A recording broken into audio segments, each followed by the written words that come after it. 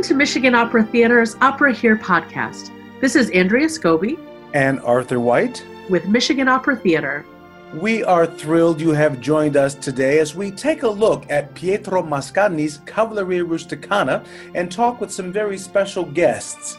MOT's newly appointed Associate Artistic Director, Christine Goerke, who will be taking up the role of Santuzza, and two of her co-stars, Martin and Ronnita Miller. This one-night-only production marks the first time that MOT has produced Rusticana in the company's 50-year history, and we couldn't be more excited to have this classic of Italian opera open our new season. Cavalleria Rusticana is a one-act opera written by Italian composer Pietro Mascagni off the 1880 short story of the same name by Giovanni Verga. The opera debuted in 1890 in Rome and is considered the quintessential Verismo opera. Verismo was a post-romantic, realistic style of opera, which rejected stories centered around royalty and the mythological and magical, and instead focused on the stories of everyday people and their lives, which often resulted in gritty plots full of sexuality and violence. At the end of the 19th century, social revolution in Europe was underway. Monarchies had less influence as democratically elected parliaments began to emerge.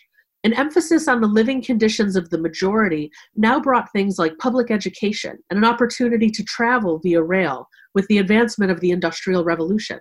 This was the backdrop the 27-year-old composer from Livorno, Italy, Pietro Mascagni, would bring his most celebrated opera in 1890 by submitting his opera in a competition and winning it.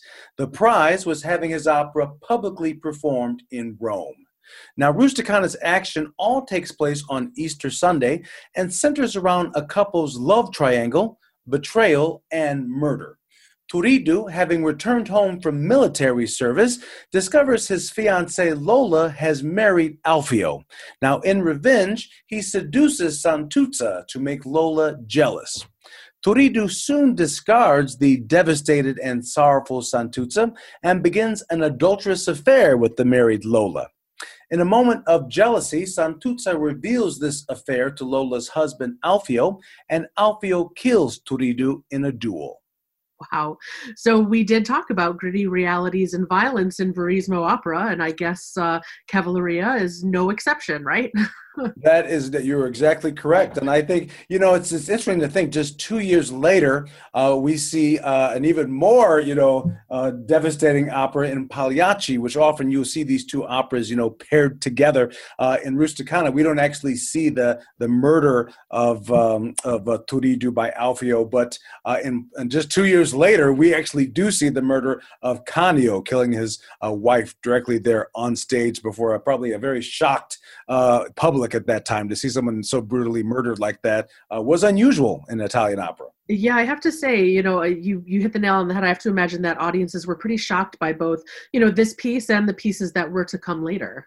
No doubt about it. And also, I was just thinking, thinking of Verismo, another opera, which we may not always think about it being Verismo, is La Bohème, which, appears, 6 years later. But this idea of an opera centering around, a group of bohemians, experiencing love and loss in Paris, that was unusual as the title characters of an opera, minus all the gore and murder, of course.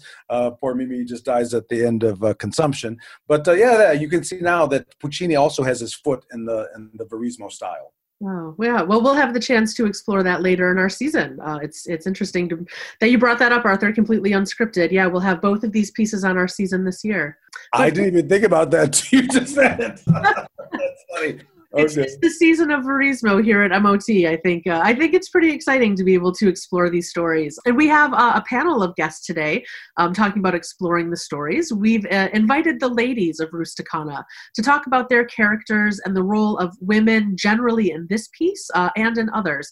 Who will we hear from today, Arthur? So our Lola is Catherine Martin, who is certainly no stranger to MOT audiences. She bowed as Valtrauta in our very successful production of Twilight Gods this past fall.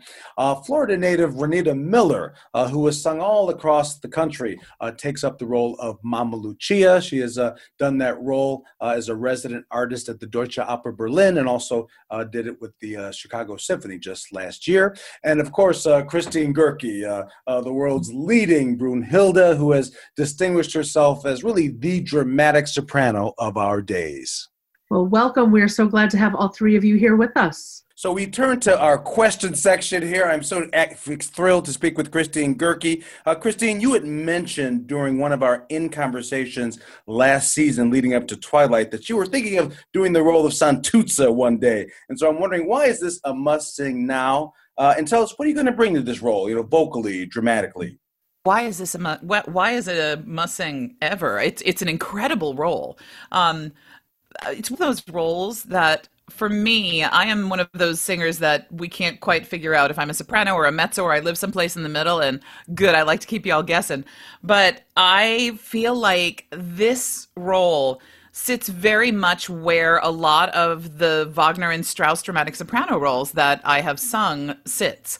It's a lot of big middle voice singing with some fantastic high notes, and then, you give those high note babies back to their aunties and come back to the middle where I like to live. I love this character, actually. I feel so badly for her, but boy, do I see a lot of myself in her. I see this woman who desperately wants to find happiness and sees it constantly being taken away from her at every moment, even though she tries to do the right thing all the time.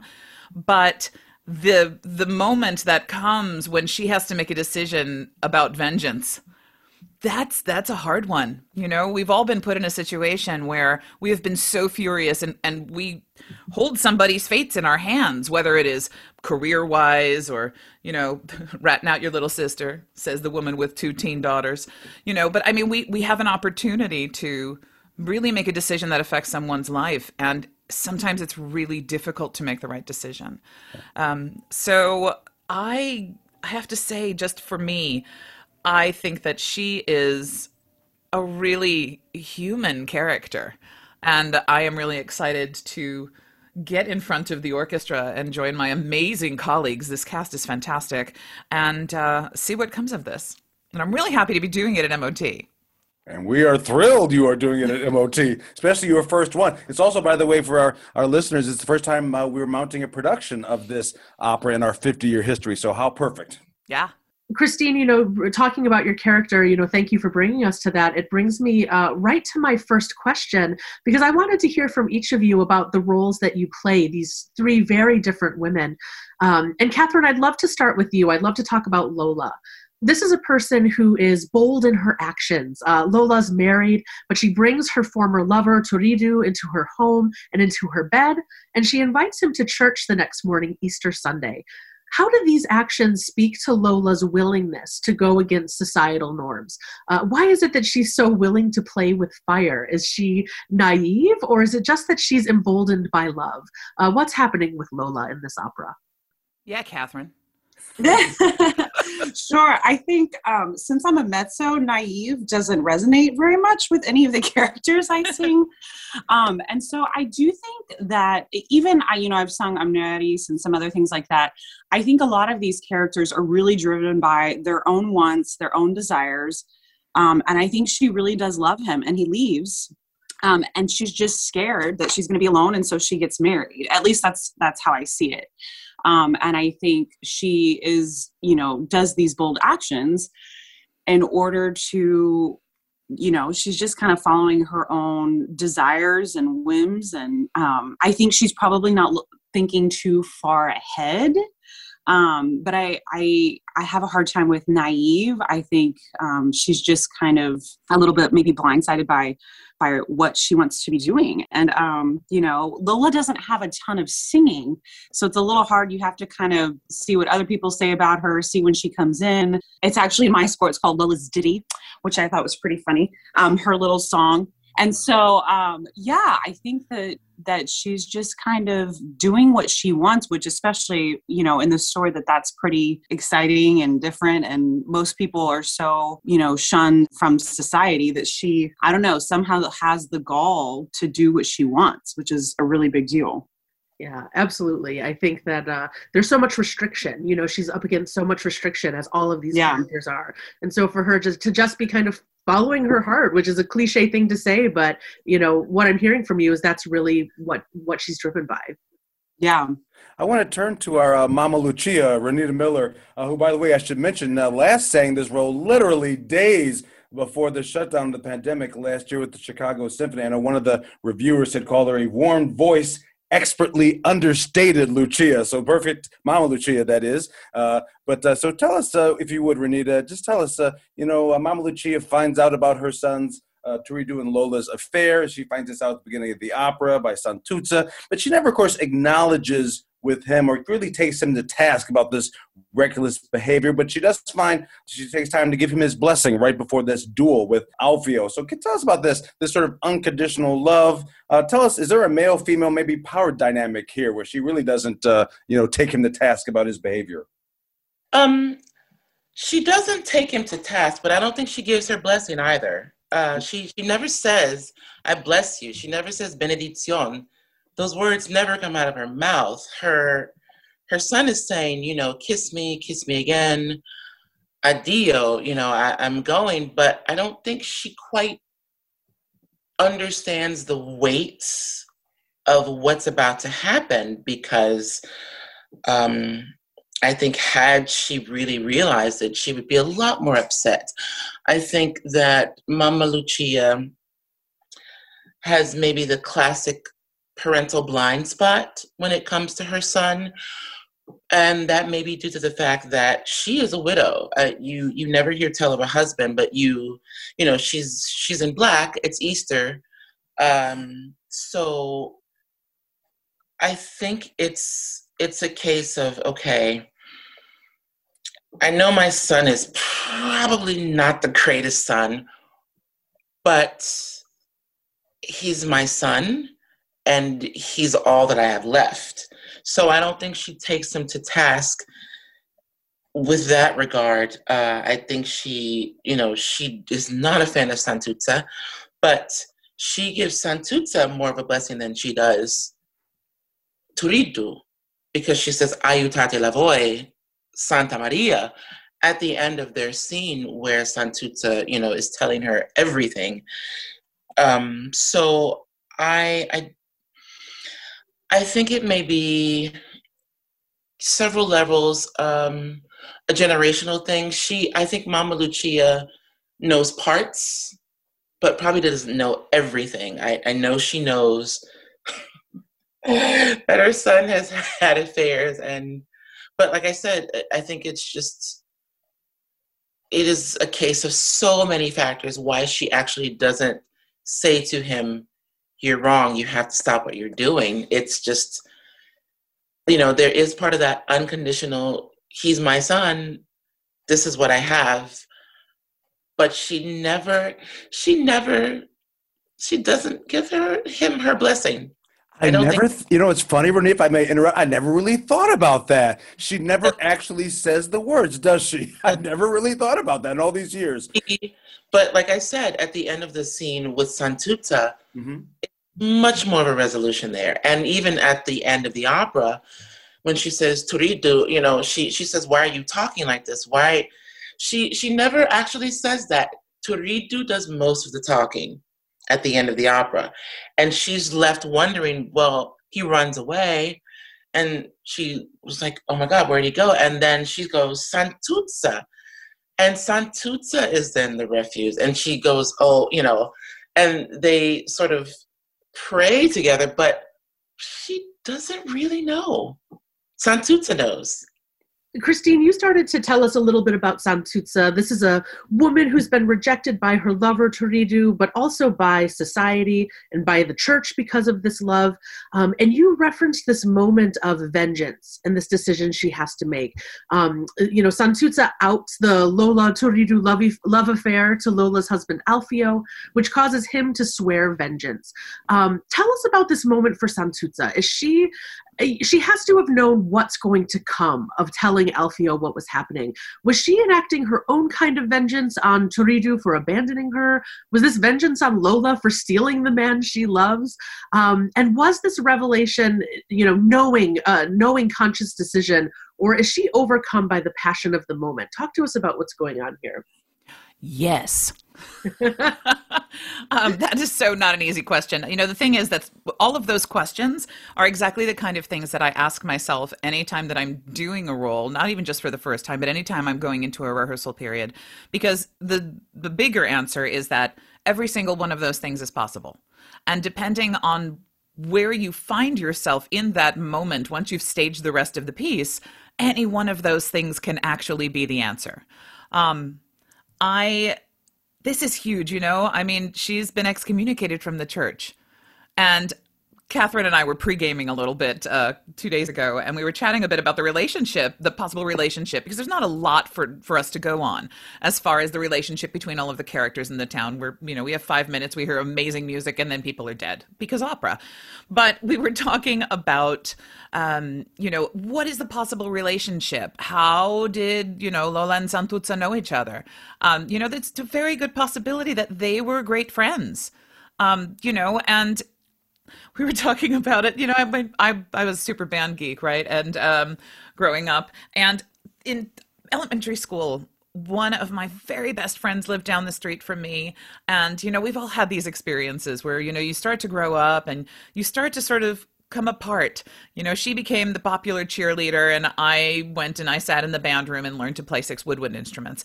And we didn't have anything in common anymore, but we were always close and we always looked out for each other. We weren't on the same wavelength anymore. And, if you sort of imagine that this is the relationship that these two women had, Lola always gets the man, Santuzza's always, bridesmaid, never bride. And, now there is this moment where she has found what she feels like she's looking for.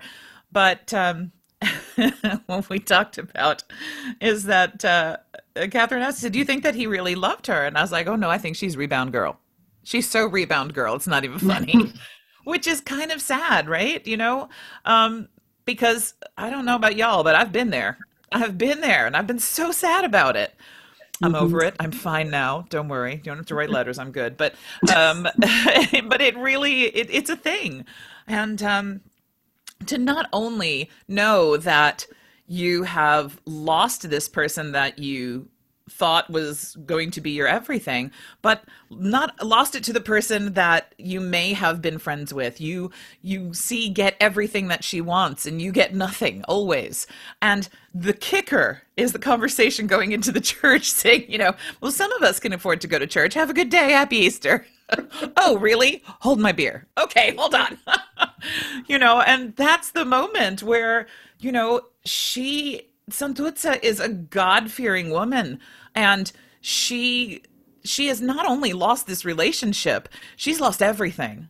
She has lost the fact that her faith it's now pulled away from her, because she doesn't have that anymore either. So, there's that moment, I feel like, the thought has to cross her mind, I'm damned already. I'm damned already. And I am not going to see this woman get the thing that I need, I want. I am not going to see someone else treated the way that I was just treated, Alfio. I am not going to let this man get away with this. And the thing that she doesn't know, of course, is that he has told Mama Lucia to look after her. And so there's a lot of tragedy here and a lot of stupidity and opera. I was gonna say, Christine, I love how you talked about having this sort of backstory. It's almost like watching an episode of Jerry Springer or something. It is kind of, but you have to have, when there's not a backstory, and we were all talking about this a couple days ago, there's not a lot of backstory. And if there's nothing to cling to, there's nothing to build on. So even if my made up backstory isn't quite right, I have something in my head, I love that. And Catherine and Christine, I love that you have talked about this and started to work out this relationship, because it's certainly something, that I wanted to ask today. It's kind of a common tired trope that we see, that women have to be pitted against one another, especially where a man is concerned. And I wanted to ask if you saw Rusticana playing into that trope, or if there was more nuance to this specific story of these two specific women in conflict. And it sounds like you've really thought that through. Well, I mean, Catherine, the two of us, as I said, we're talking about this. And, it is a tired trope. But if we don't come up with a reason behind what's happening, then it's just something shallow and face value. And that gives nothing to the audience. And that's our job, to be able to find that relationship, find what that is. Let's say we were friends, and let's say I can completely understand that she wants to be happy, and let's say I know she didn't love Alfio and she married him because she knew that it was going to be security and her life would be taken care of. And would I have done the same thing? Who knows? Alfio's a good man, so good for her, right? We all know people who have fallen out of love with the great love of their lives, quote unquote, and they have found something that is enough for them, and it is enough for the other person. And we can't judge those relationships, because that kind of love is equally important in life. But I don't know, Catherine, what do you think about this? Well, we had talked about their ages, which I thought was interesting. If their ages were similar, or if I was a little bit ahead of her or behind her. And we had kind of come to the conclusion that we were probably, in the same grade, as Christine said. She also definitely has high school girls, because I remember those exact things happening to me. People you've been friends with since middle school or elementary school, you get to high school and you kind of start doing different electives and slowly start making different friends. And I definitely was not in the popular girls group, so I'm going to have to do some real acting with that. But I also think it is a common trope for women to be pitted against each other. But I also think, more importantly, the theme of love, which really 99.9% of all music comes from love or hate. And it's I hate you because I love you, and I love you. It's so ingrained, and it's one of the most powerful feelings on the planet. And so I think that's why it's just so deep and such an emotional bond that you feel like you have with someone, that's why these things come out. And that's why, specifically women or anyone are really pitted against each other, is because of that, such a strong duality of those things. And I don't know. I think a lot of times I do find I think more and more about Lola, and I'm like, that's kind of selfish.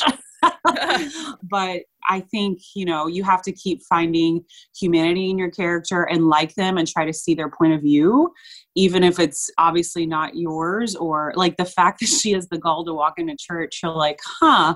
That is so sassy. I think that's the thing. I'm like, are you really? Are you really? Oh, look, he's going to. Fantastic. Happy Easter. I want to hear from each of the three of you. It's not a stretch to say that women are not generally the most empowered characters in opera.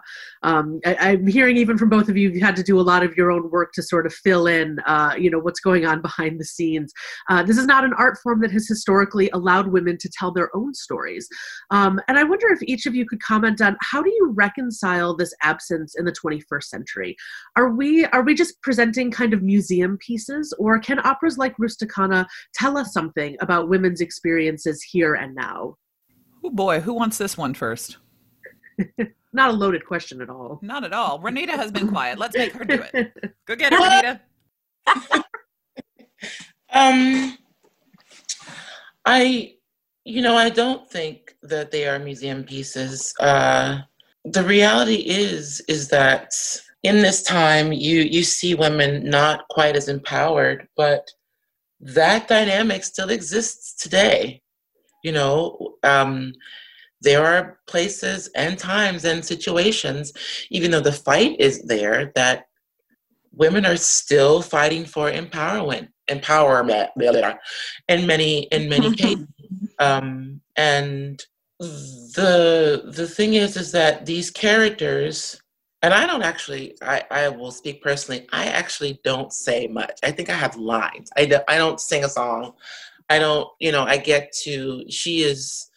Mama Lucia is a strong character because everyone goes to her, everyone except Lola. I think Lola and Mama Lucia are like complete opposites. Lola is very forward-thinking. She does what she wants. Mama Lucia is very religious. This is what this is.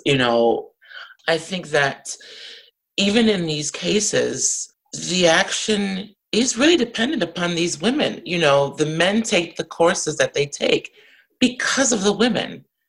These are crimes of passion. Crimes of passion are committed. Alfio kills Toridu because it's a crime of passion. And the women are not passive. They aren't empowered, but they're certainly not passive because you hear the stories through them. You see different personality types. You see Lola, who's very free. You see Santuzza, who's conflicted and trying to, fix things and do the right thing. And, she has her passion. She has what she wants.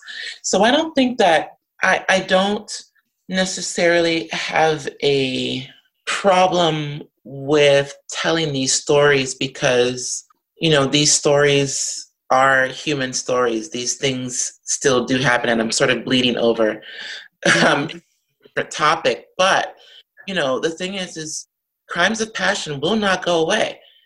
People will have affairs. This is just human nature, so I agree with you. I have to say that I think that the point that you're taking is in fact that there's more female empowerment here than you might see at first glance.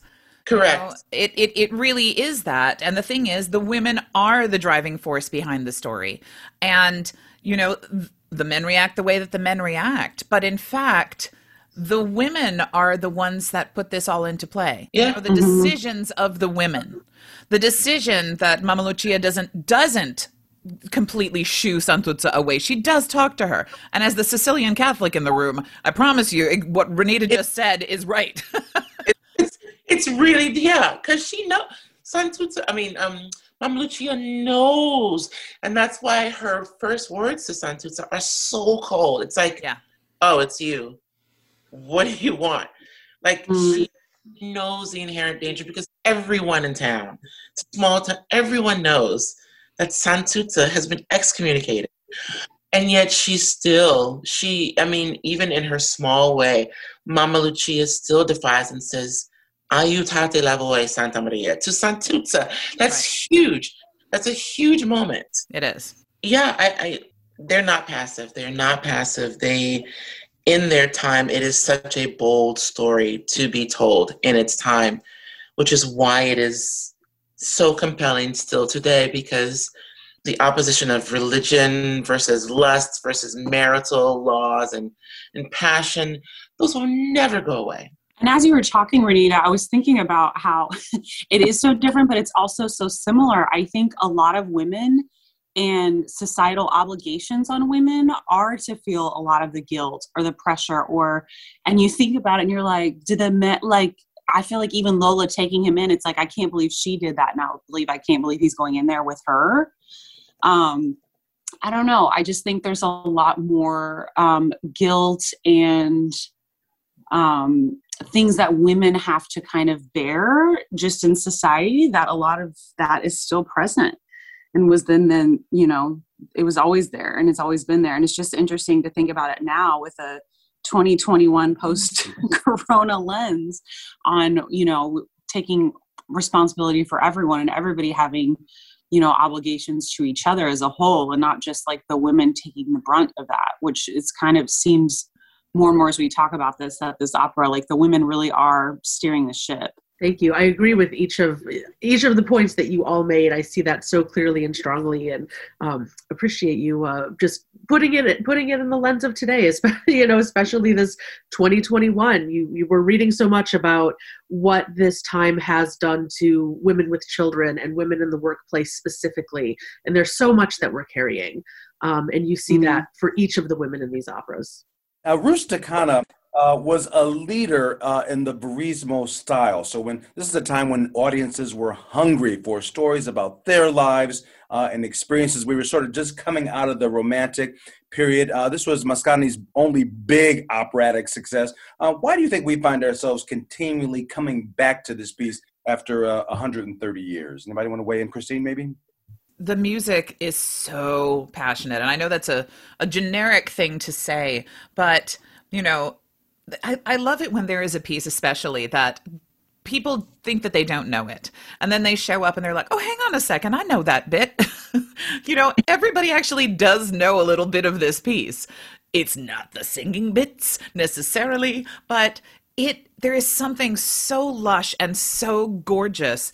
And, the Verismo style, it is really hurling all of your emotions and all of your being and all of your sound. It's to me, this is the coolest part of this kind of writing. And this kind of love-hate, as Catherine said, this passion, this is heavy duty, and it's heavy duty all the time. I don't know if I could handle 2 acts of this piece.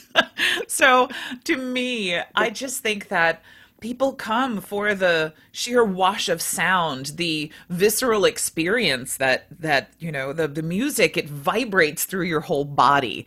And I think that everybody can relate to these stories on some level, and that is the funny thing. As Ronnita was saying, this is something that does endure.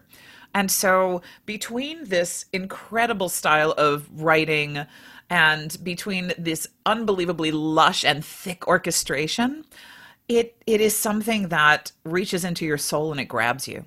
And I think that we can't avoid coming back to it for that reason. Can I ask you another question, Christine, as well? Yeah.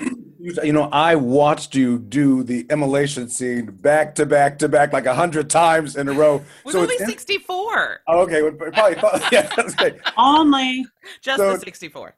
So to hear you say, even 2 acts of Rusticana, tell us, what are some of the challenges? Is it a vocal? Is it the dramatic? What are some of the challenges of this piece that you're saying, after I can do the immolation scene, this piece has its own challenges as well? No, the thing is, though, it is different. It's a different connection emotionally. For me, it really is. Somehow or another, I can very easily look at a score like Goethe Dämmerung, or I can look at a score like insert large thing here, Electra, any of these things. And I can very easily say, right, there is a way that I have to pace this, and I have to disconnect here, here, here, and here in order to survive this. And I have to really be able to throw everything I am at the roll in this moment. You can't do that with this music. Even small lines, even small conversations are huge. Something that might seem conversational. I mean, the very first thing walk in, dite mamma Lucia. Okay, that is already loaded, and it's nothing. But there's so much emotion and so much tension before she even opens her mouth.